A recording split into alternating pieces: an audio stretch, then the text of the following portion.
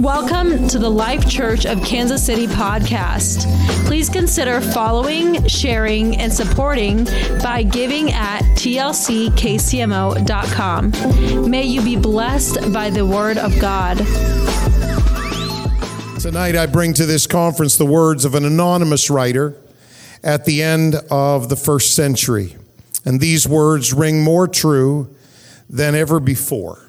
Not just to the apostolic church as a whole, but to each one of us as individual followers of the Lord Jesus. Hebrews 6:19. Which hope we have as an anchor of the soul, both sure and steadfast, and which entereth into that within the veil.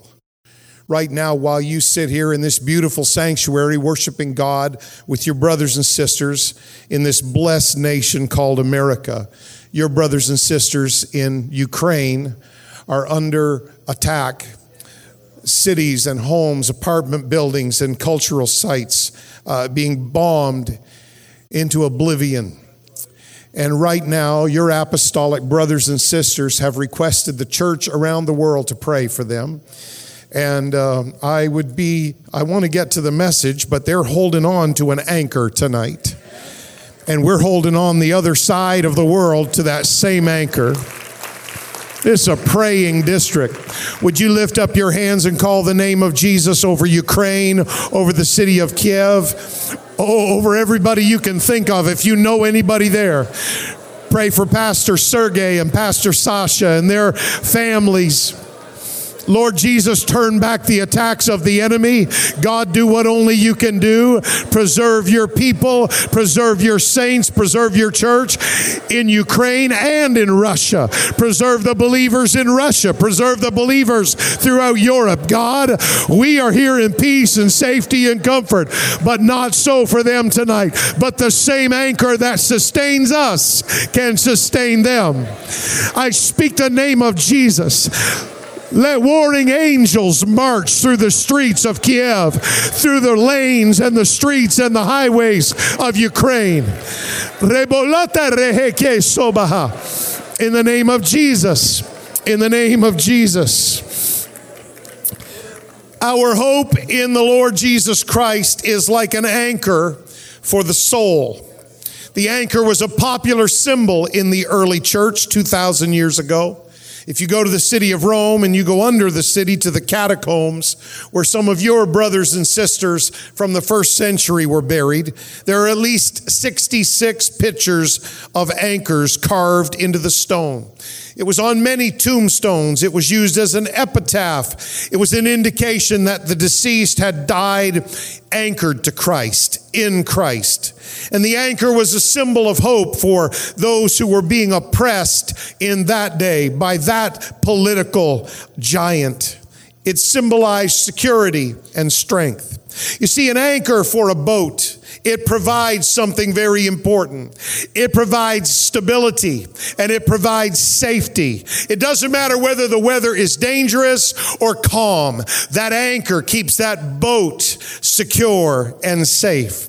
It's because it's not anchored to the water. That would be a fool's errand. It's anchored to the bottom. It's anchored to something that is secure. And so when the waters are tumultuous and the winds are tempestuous and the rains are torrential, that anchor prevents that ship from being tossed about by the waves of the sea and the winds from the sky.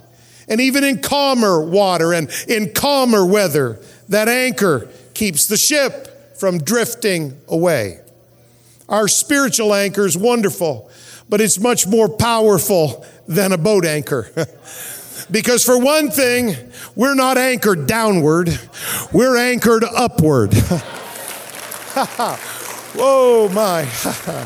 And we're not anchored just to stand still either. We're anchored within the veil. There's a heavenly force that is pulling the church forward and onward and upward. The writer of Hebrews says that our anchor is sure. That means it cannot break. And it's steadfast. That means it cannot slip. No earthly anchor can give you that kind of stability. Now the Bible says in Hebrews that our forerunner, Jesus, has entered within the veil. The Old Testament high priest, he went inside the veil one time a year, but he was not a forerunner because nobody could follow him in there. But our heavenly high priest has left a way for us to follow him all the way to streets of gold. There's an old song that we used to sing when I was a kid growing up in the Pentecostal church. We have an anchor that keeps the soul steadfast and sure while the billows roll. We are fastened to that rock which cannot move, grounded firm and deep in the Savior's love. So I want to tell you something. This great district, all of these churches, pastors and leaders and teachers and feeders, it's just amazing, this great district. The church has an anchor, brothers and sisters. Now, it may look on the surface like we are being pushed down and pushed back and pushed aside or pushed around by our culture. Nothing could be further from the truth. What culture cannot see is there's an invisible anchor holding this church secure. I don't care what gets unleashed in this world. We have an anchor and it keeps the church. It doesn't matter whether the winds blow this way or the storm rages this way. There is an anchor that's holding on to us. Oh my goodness. 2 Corinthians chapter 4, we have this treasure in earthen vessels. Why? Why would God put the great treasure of the Holy Ghost in a fragile vessel made of clay? Here's why, that the excellency of the power may be of God and not of us. So Paul looks around in his day at the persecution of the Roman culture against the church, that massive force, that military might, that strong empire that ruled the cultures not only of the Roman nation, but of so many other nations. And Paul says, we are troubled on every side, yet we are not distressed. We are perplexed, but we are not in despair. We are persecuted, but we are not forsaken. And we are cast down sometimes, but we are not destroyed. We always bear about in the body the dying of the Lord Jesus, that the life also of Jesus might be made manifest in our body. You see, take heart, brothers and sisters. Jesus was pushed around too, but he kept going. He is our example. He is the author and the finisher of our faith. He is our anchor that is pulling us to heaven. Here's what Hebrews says, looking unto Jesus, the author and finisher of our faith. Watch this. Who for the joy that was set before him, he endured the cross, despising the shame, and is set down at the right hand of the throne of God. Consider him that endured such contradiction of sinners against himself, lest you be wearied and faint in your mind. Look to Jesus. He started this. He's going to finish this. You don't have to finish what he started. He's going to finish what he started. You don't have to bear the burden of his church. He's going to preserve to himself a church. You don't even have to write the final chapter of your own life. If you are in Christ, he's holding the pen to write that chapter. Oh my. Paul says, consider him that endured such contradiction. What is the contradiction? The contradiction is that it looks like the world is winning. That's what Calvary looked like. It looked like the world was winning. It looked like hell had been victorious, and it looked like the devil was in charge. But don't let appearances fool you. It looked like Jesus' crucifixion had sounded the death knell of God's eternal plan. But the cross, brothers and sisters, was the biggest ambush in human history. While the devil thought he had won a great victory, he was a pawn on God's heavenly chessboard. Jesus was large and in charge the entire time. Oh my.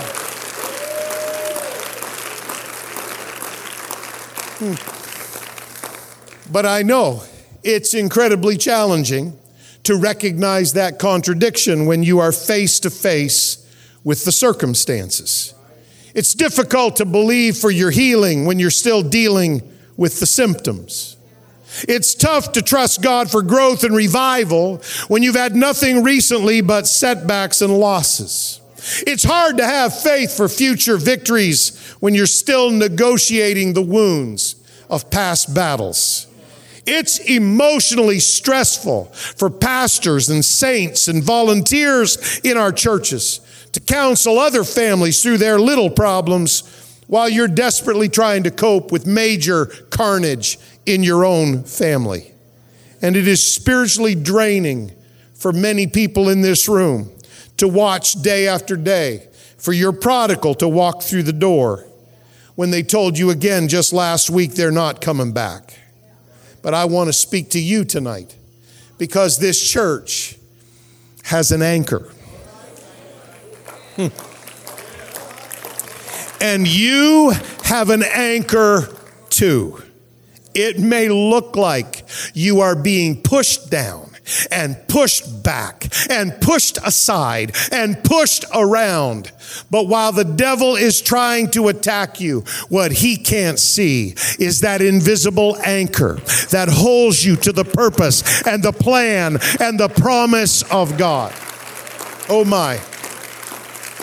I know that the winds are rough and the waters are tumultuous. I know that the rains are pouring down on your life. I know you're in the middle of a storm, but in the middle of your storm, if you can just feel around, you'll find it. There's an anchor that's attached to your life. You are not your own. You are bought with a price. You are not the world's. They don't have the last final say on your story. There's an anchor that holds you to the purpose and the plan of God. And I got one last thing to say in the hearing of the Lord and his saints and even the devil, if he happens to be listening in, although I think Missouri would give him a heart attack. There is greater power in the pull from heaven than there is in the push from the world. There is greater power in the pull from heaven than there is in the push from the devil. There is greater power in the pull from heaven than there is in the push from culture. There is greater power in the pull from heaven than there is in the push from trials and temptations and troubles and tests.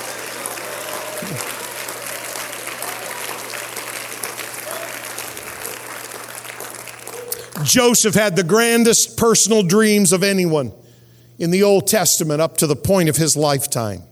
God revealed to Joseph that his brothers, the forefathers of the tribes of Israel, would bow down to him. But like most Bible characters, the road to Joseph's dream was very long and quite rough. Genesis 37, when his brothers saw Joseph afar off, even before he came near to them, they conspired against him to kill him. And they said one to another, with scorn and scoffing and mocking in their voices, "Behold, this dreamer cometh. Come now, therefore, and let us slay him. Let's cast him into some pit, and we'll just say, some evil beast has devoured him, and we shall see what will become of his dreams." Now, I know what you're thinking. Oh, Joseph, just hang on. It's just a few more chapters. It's all going to be great. You do Genesis in 2 or 3, 4 days of Bible reading. Joseph didn't have your bread plan. You have a different perspective on Joseph's life than Joseph did, because he did not know the end of the story. For all that young man knew, his dreams had just been shattered forever by the cruel actions of his brothers. For all Joseph knew, he would now live and die as a slave. All that young man knew is that his own brothers hated him so much that they had pushed him into a pit. But while they were pushing him, God was pulling him. Oh my goodness. Oh! Psalm 105, he sent a man before them, even Joseph, who was sold for a servant, whose feet they hurt with fetters. He was laid in iron. If you read the Hebrew of that little phrase in that verse, it literally means iron entered into his soul. And that may sound strange until you remember our English expression, I prayed and the heavens were brass. Joseph felt like he was all alone until the time that his word came. The word of the Lord tried him. Here's what you've got to understand from Joseph's story. You can read it in just a few hours, but he didn't have just a few hours. He lived that story for 15 to 20 years. He thought it was all over. What he couldn't see yet was this, that while Joseph's brothers were selling him, God was sending him. Oh my. While they were putting him down, God was setting him up. While they were deceiving him, our great God was leading him. While they were lying about him, God was guiding him. They bound his feet, but all the time, God ordered his steps. What Joseph didn't know yet is while they were pushing him, God was pulling him. And there's greater power in the pull than there is in the push. Oh my. Years later, after Joseph had been pushed into a pit and pushed into a prison and spent most of his young life as a slave, after he was falsely accused and horribly misused, and after being long forgotten by his deceitful brothers, there came a day when God reached into that prison, and in one day, he turned it all around. Joseph was brought out of the prison, given a change of garments, brought into the palace of Pharaoh. And you know his story now. And now Joseph is finally caught up to your bread reading that you did in a few hours. And now it came true. His brothers, a famine is paralyzing their country. And when they walk into that palace, they don't know it's Joseph. He's now dressed as an Egyptian noble. He's now speaking in the Egyptian language. They don't know it's Joseph, but Joseph knows it's them. And when they walk in there, they did what everybody else did when you walked into the presence of the second highest ruler in the land of Egypt. You hit the ground with your nose and your face on the palace floor. Don't you know at that moment Joseph's dream came rushing back to him, and all those sheaves of grain that he'd seen years before bowing to him, and the stars and the sun and the moon all bowing to him. Don't you understand that at that moment Joseph realized something he hadn't seen before? He thought he was being pushed further and further and further away from his dream. And all the time, God was ordering his steps. God was setting him up for a breakthrough. God was pulling him. Genesis 45, Joseph said unto his brethren, they are terrified now. He has revealed himself to them, and they're scared. They know he's going to take revenge on them, but revenge is not in Joseph's heart. Come near to me, I pray you. And they came near, and he said, I am Joseph, your brother, whom you sold into Egypt. Now therefore, don't be grieved. Don't be angry with yourselves that you sold me hither. That's an amazing statement. Don't be grieved with yourself. Don't be sad. I know that you wanted me to die in that pit. You wanted me to die as a slave. You didn't care what happened to me. God did send me before you to preserve life. You thought you were selling me. No, God was sending me. A few years later, his dad, who's come to Egypt, dies. And now the brothers think again, oh my goodness, now's the time. He was just doing that for dad. But in Genesis 50 and verse 20, Joseph says to them, but as for you, you thought evil against me, but God meant it unto good, to bring to pass as it is this day, to save much people alive. Oh yeah, you pushed me.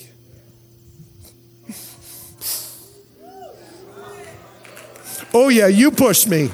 It hurt when you pushed me. I didn't know if I was going to survive when you pushed me. I didn't know what the end was going to be when you pushed me. But while you were pushing me, God was pulling me. I couldn't even see it at the time, but God was pulling me the entire time.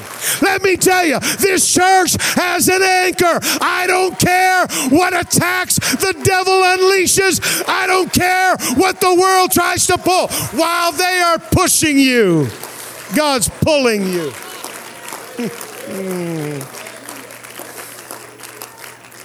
Oh, my. Lift up your hands and your voice, and your voice. Lifting up the hands is biblical and wonderful and proper and beautiful, but your voice is the center of spiritual warfare in your life. Death and life are in the power of the tongue. Lift up your voice and worship God in this room right now. There's a deliverance for someone here tonight. Take a moment, Great Missouri District, and pray in the Spirit. Some of you apostolic people, pray in tongues right now. There's a loosing in this room right now.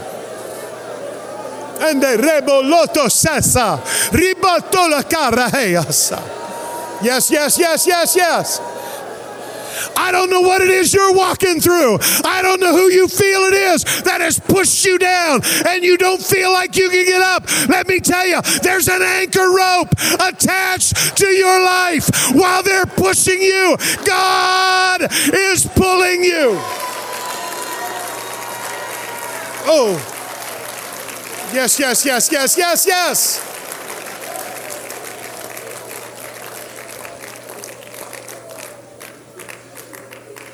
The little minor prophet Micah, don't you know there's going to be a conversation when we get to heaven and all the minor prophets are going to gang up on the major prophets and say, what was that about?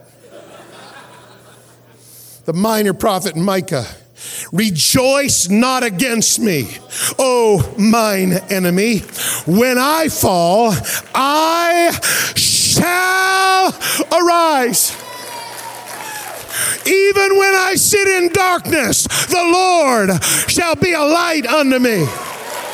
I know it hurts when life knocks you down, but while you're down there, feel around and find that anchor. Because God has His hand on your life, and there's greater power in the pull from heaven than the push from hell. Oh my.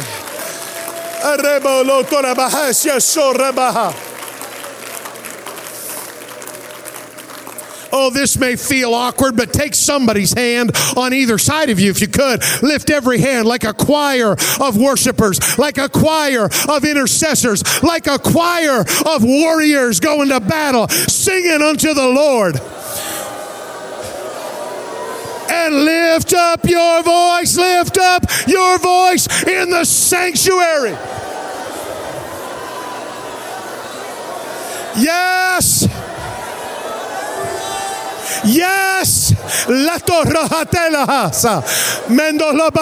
Tonight's your night. You can be healed tonight. Tonight's your night. You can be filled with the Holy Ghost tonight. Tonight's your night. You can be restored with your joy and your peace tonight. Yes.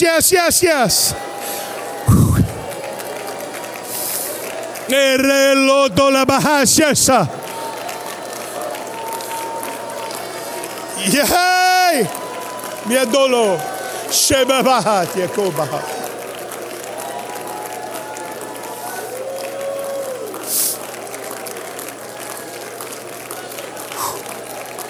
Oh.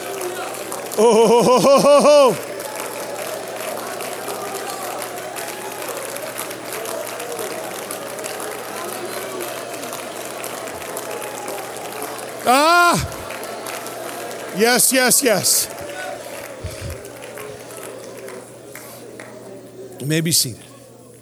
Her name was Jochebed. And her baby boy was born at a time when the Jews had been enslaved by Egypt for over 400 years. Finally, the decree came from Pharaoh that every Jewish baby boy should be killed by being cast into the Nile River. But what the devil meant for evil, God used for good. When Jochebed's baby boy was 3 months old and she couldn't hide him any longer, she made a little ark and she laid him in the Nile River, hidden among the bulrushes by the shore. And she instructed his older sister Miriam to keep watch. And sure enough, the daughter of Pharaoh, ruler of all of Egypt and far beyond, Pharaoh's daughter came to the river to wash with her servants, and she saw that little ark. And when she opened it, right on cue, that baby boy began to cry. And instead of killing him, she had compassion on him. And then right on cue, big sister Miriam stepped out of hiding, and she offered to go get him a Hebrew nurse. And that's how Moses' mom ended up nursing her own son when every other baby boy was being killed. Exodus 2 is the setting. Pharaoh's daughter said unto her, "Take this child away and nurse it for me, and I will give thee thy wages." And the woman took the child and nursed it, and the child grew, and she brought him unto Pharaoh's daughter, and he became her son. And she, Pharaoh's daughter, called his name Moses. And she said, "Because I drew him out of the water." It was Pharaoh's daughter who gave Moses his name. It means drawn out, pulled out, rescued. Please hear me tonight.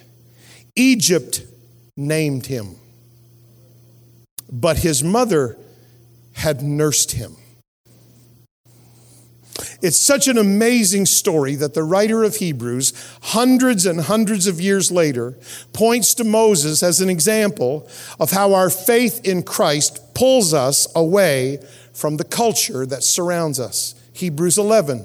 By faith, Moses, when he was born, was hid 3 months of his parents because they saw he was a proper child, and they were not afraid of the king's commandment.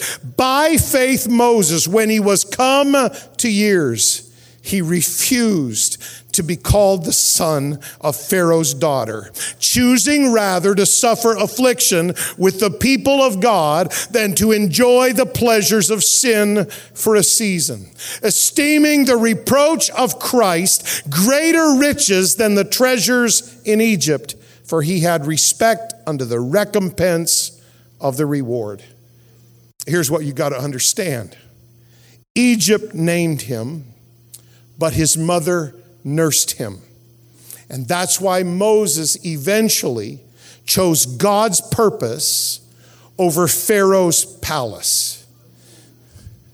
Because nursing trumps naming every time. It didn't look that way at first. Moses was born a Hebrew, but that heritage appeared to be lost for many, many years.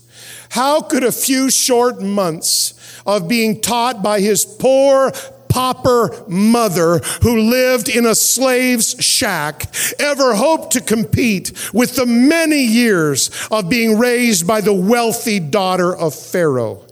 But somehow, when Moses came to maturity, that early investment of truth prevailed over the later attraction of the world. Egypt and her allures were powerful, but eventually nursing rights prevailed over naming rights.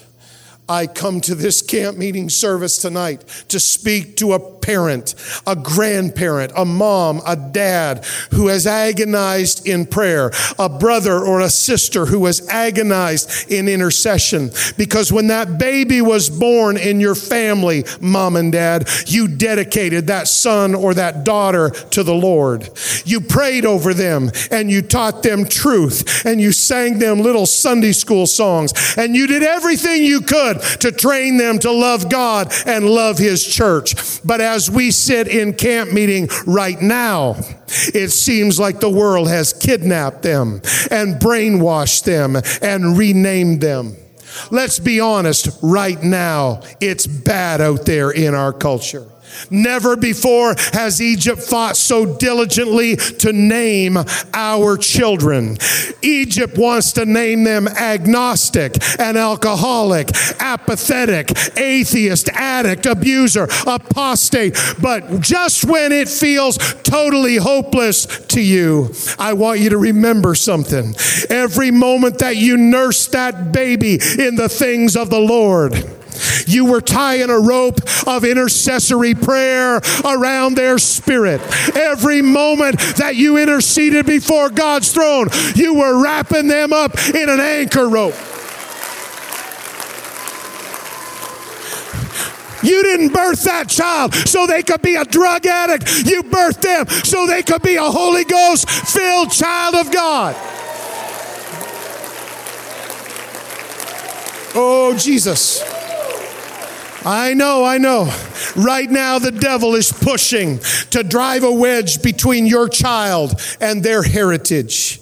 He's pushed false doctrine and false hope and false religion and false friends into their lives. Egypt is pushing slavery and peddling sin while they call it liberty. Egypt is pushing their impressive palaces. And all you have to offer is the humble home of a Hebrew.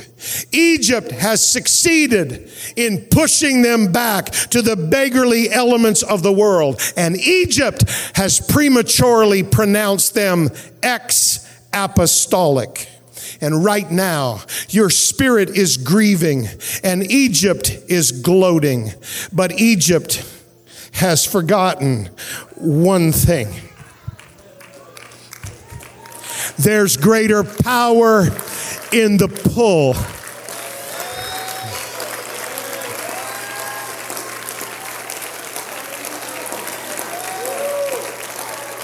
than there is in the push.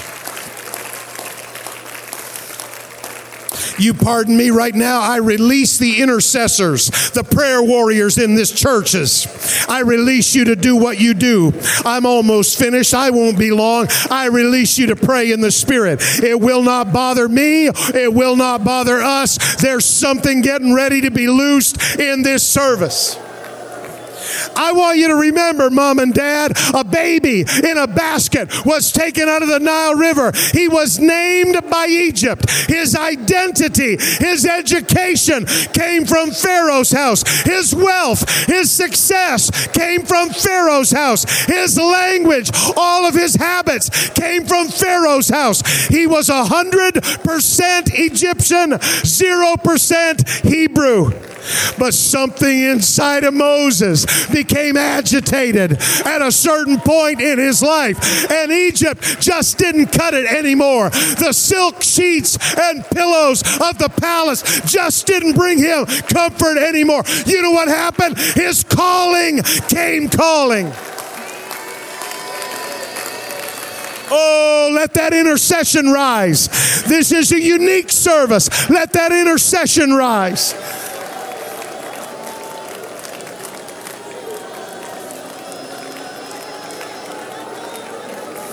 Oh!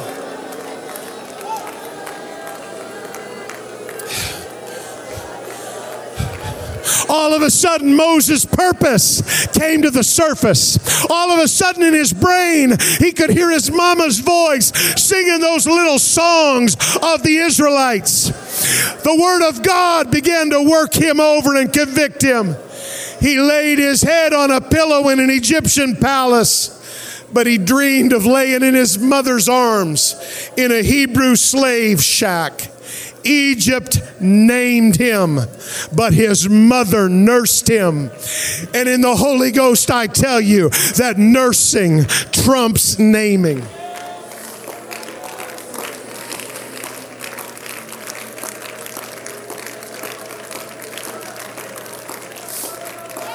You hear that? That's an undercurrent of intercession. That's the prayers of a mother who will not give up. That's the prayers of a father that will not be silent. And you know why they're still praying after all these years? Because there's greater power in the pull from heaven than there is in the push from earth. Right now, God is working on backsliders all over this state. Right now, God is sending witnesses into their lives that are going to bring them close to truth. Right now, God is letting discontent enter their mind.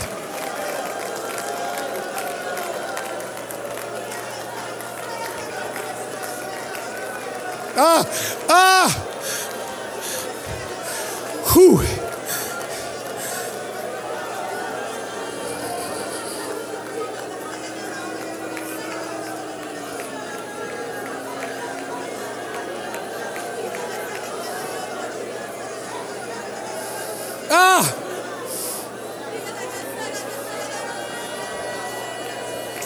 You say, Pastor Raymond, what you don't know is I'm that person. I'm that person that's down. I'm that person that's out. I'm that person that kind of threw it all away for Egypt, and I've been out there for a season. Let me tell you something. This church has wrapped you in prayers. This church has wrapped you in promise. And so all you need to do is get yourself to an altar in the presence of God, and God can activate His promise again in your life. Hey, Yadrobo Shesabaha. Oh, keep praying, church. That's beautiful. Keep coming. That's good.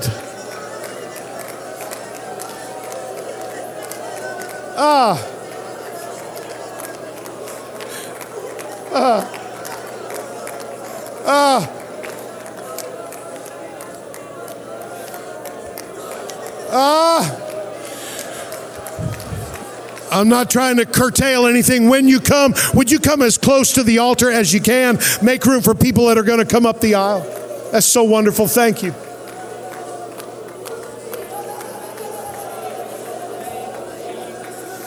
We're going to pray for a moment right now. I'll finish in a second. This prayer is important right now. Lift up your hands, church. Lift up your hands. There's a restoration work that's happening in the Missouri district. You can feel it around the fringes of every song. You can feel it around the fringes of the messages that have been preached here. You can feel it around the fringes of your worship. There's a restoration work happening. It's going to blow your mind what God does.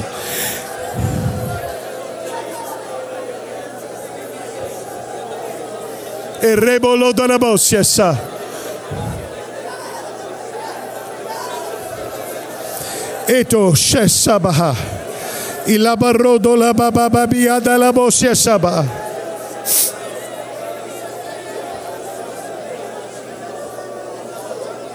Thank you, Missouri. Keep coming. Keep coming.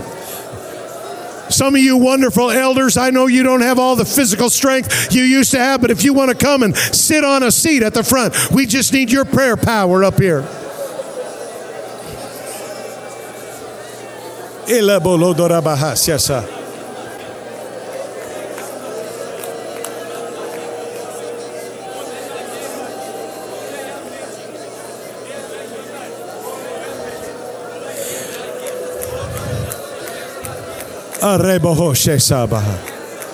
I've just got 2 scriptures to read, and the only reason I take time to read these scriptures is it's going to instruct us how to pray.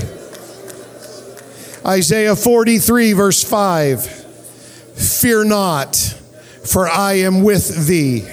I will bring thy seed from the east and gather thee from the west. I will say to the north, give up, and to the south, keep not back. Bring my sons from far and my daughters from the ends of the earth. There is a reaching prayer in intercession. There's a pulling prayer in intercession.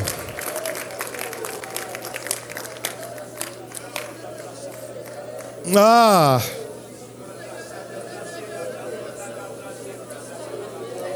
Ah.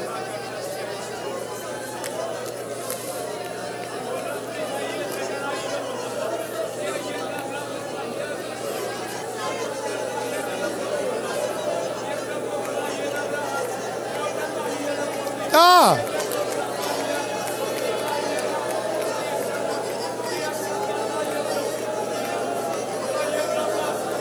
Yes, yes, yes, yes, yes.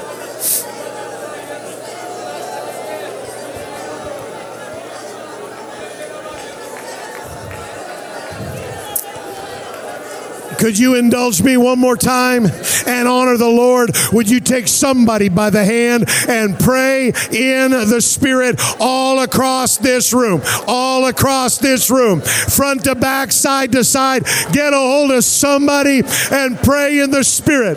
There's a work of restoration. God's already at work right now in this district. God's already at work right now in your family. We walk by faith, not by sight. Just because you can't see it, just because you haven't heard about it yet, God's at work right now. He's pulling right now.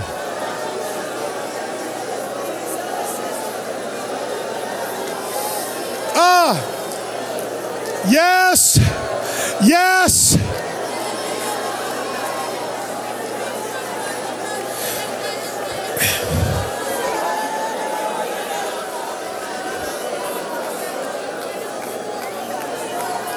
Oh, oh.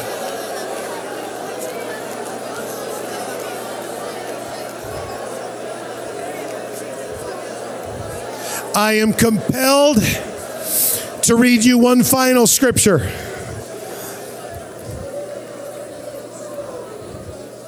Everybody that reads their Bible and studies it, they know that Israel's deliverance from Egypt is a powerful picture of the new birth experience in the New Testament.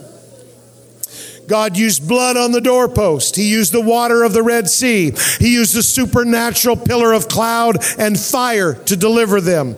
It was a perfect picture of blood, water, and spirit, repentance, baptism, and the infilling of the Holy Ghost. Deliverance from Egypt was their salvation miracle in the Old Testament. Hear me. But Israel tragically backslid. Repeatedly, they failed God. And they ended up in captivity that really was of their own making. You hear me tonight. But God wasn't finished yet. The prophet Jeremiah, who personally witnessed the destruction of Jerusalem itself, he had a word for the backslider. He has a word for you tonight. Jeremiah 23:7. Therefore, behold, the days come, saith the Lord, that they shall no more say, the Lord liveth, which brought up the children of Israel out of the land of Egypt. Now that was their salvation miracle, when God brought them out of the land of Egypt. But Jeremiah prophesied over Israel that had failed and messed up and tragically failed God. And he said, there's a day coming when they're no more going to describe you as the Lord bringing up the children of Israel out of the land of Egypt. They're not going to say that anymore. Next verse. But here's what they're going to say. The Lord liveth, which brought up and which led the seed of the house of Israel out of the north country and from all countries whither I had driven them, and they shall dwell in their own land. Deliverance from Egypt was their salvation miracle. But deliverance from captivity in Babylon, that was their restoration miracle. God spoke through Jeremiah, and he said this: someday people are going to be more impacted by your restoration miracle than they even were by your salvation miracle. I have a word for somebody that you failed God. You're addicted. You're bound. Tonight, you're far from God, and you once knew this. Let me tell you something. There's coming a day. They're not going to talk about the cute little 6-year-old boy in the kids' choir at Sunday school. They're going to talk about the alcoholic and the drug addict who strayed far from God, but there was a pull that wouldn't let go. And someday they're going to talk more about your restoration miracle than even your initial salvation miracle.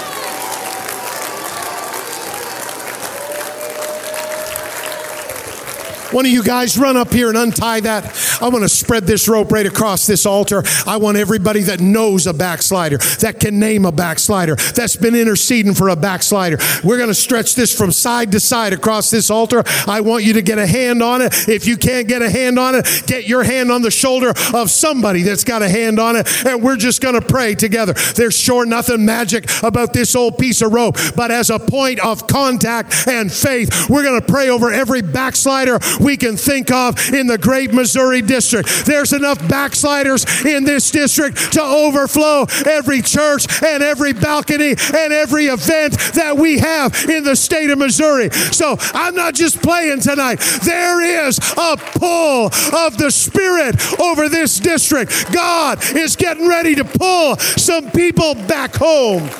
He's getting ready to populate some churches. Lift up your hands right now. Lift up your voice higher than your hands. They're going to pass through you with that rope. I want you to just get a hold of it. Some of you need to turn around backwards, and we're just going to pray. Doesn't matter what direction you're facing, God's pull is in this service. You don't have to touch that. There's nothing magic there. Touch somebody that's touching it. And lift up your voice right now. Call the name of every backslider you know. Call the name of every person who's addicted. Every person who's bound. There's greater power in the pull from heaven than in the push from this world. Yes.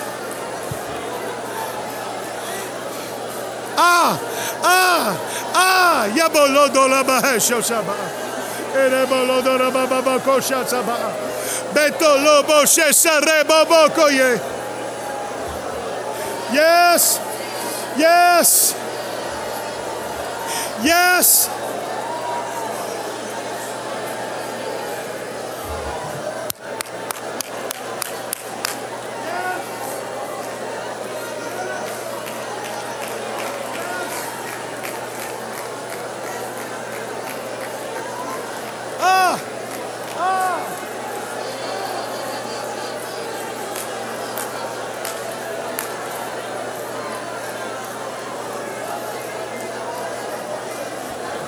Yes, yes, yes. Pray in the Spirit. Intercede in the Spirit. Pray in the Spirit. You are not praying as a beggar from a position of defeat. You are praying as a conqueror from a position of victory. God is at work in your family. Pastor, God is at work in your church and in your community.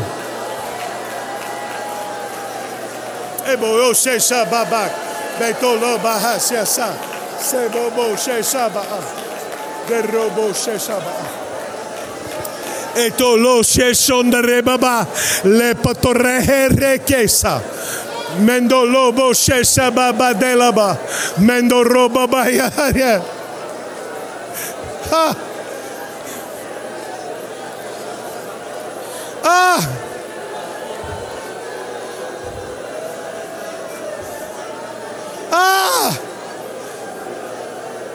Yes, yes, yes, yes.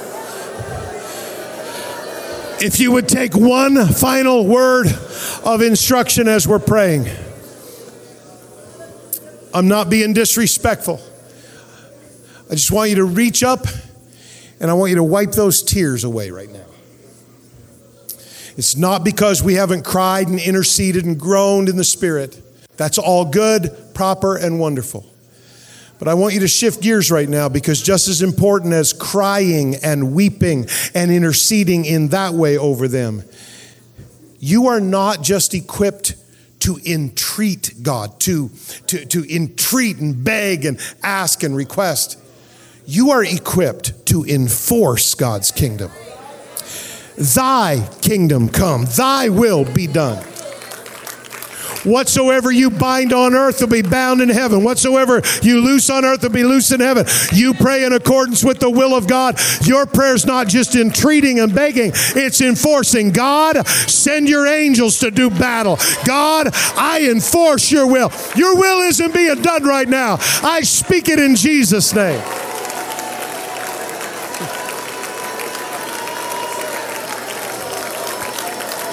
Yes, yes, yes.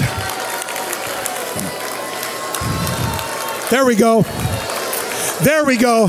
That's how you need to start praying over your beloved backslider. I refuse. I lose heaven. I lose conviction. Yes, yes, yes. Get your team ready. Now lift up your hands, and with a voice of victory, I want you to pray in the Spirit one more time. If you got that rope, lift it up. Lift it up. In your face, devil. We're not going to take this. Yes. Yes.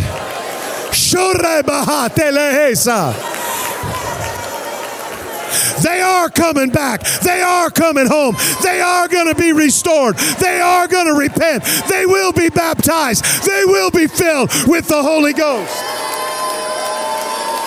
Yes, yes, yes, yes, yes. Yes. Yes. Shoreba baba bakasa. You've prayed beside someone for a few minutes. You prayed alongside of them. You maybe put your hand on their shoulder. I want you to spin around, and if they'll allow you to, I want you to lay your hand on somebody.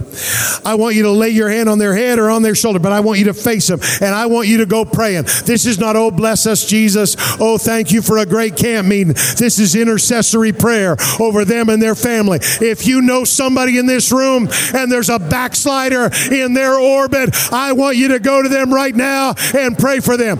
Don't you cry over them. We'll cry in our private time, interceding. There's nothing wrong with that. Right now, you pray a prayer. Oh, my. God's pulling right now. Can you feel it? Heaven's pull is in this service. Heaven's pull is in your family. Heaven's pull is on your children.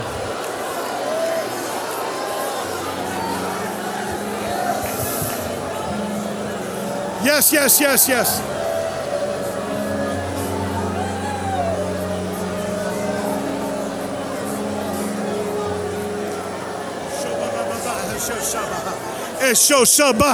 That's right. Keep praying, Mom. Keep praying, Grandma. Keep praying, Dad.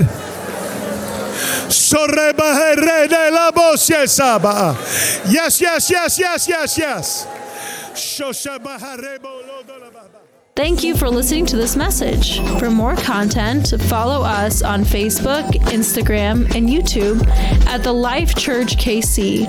Reference the episode notes for more details.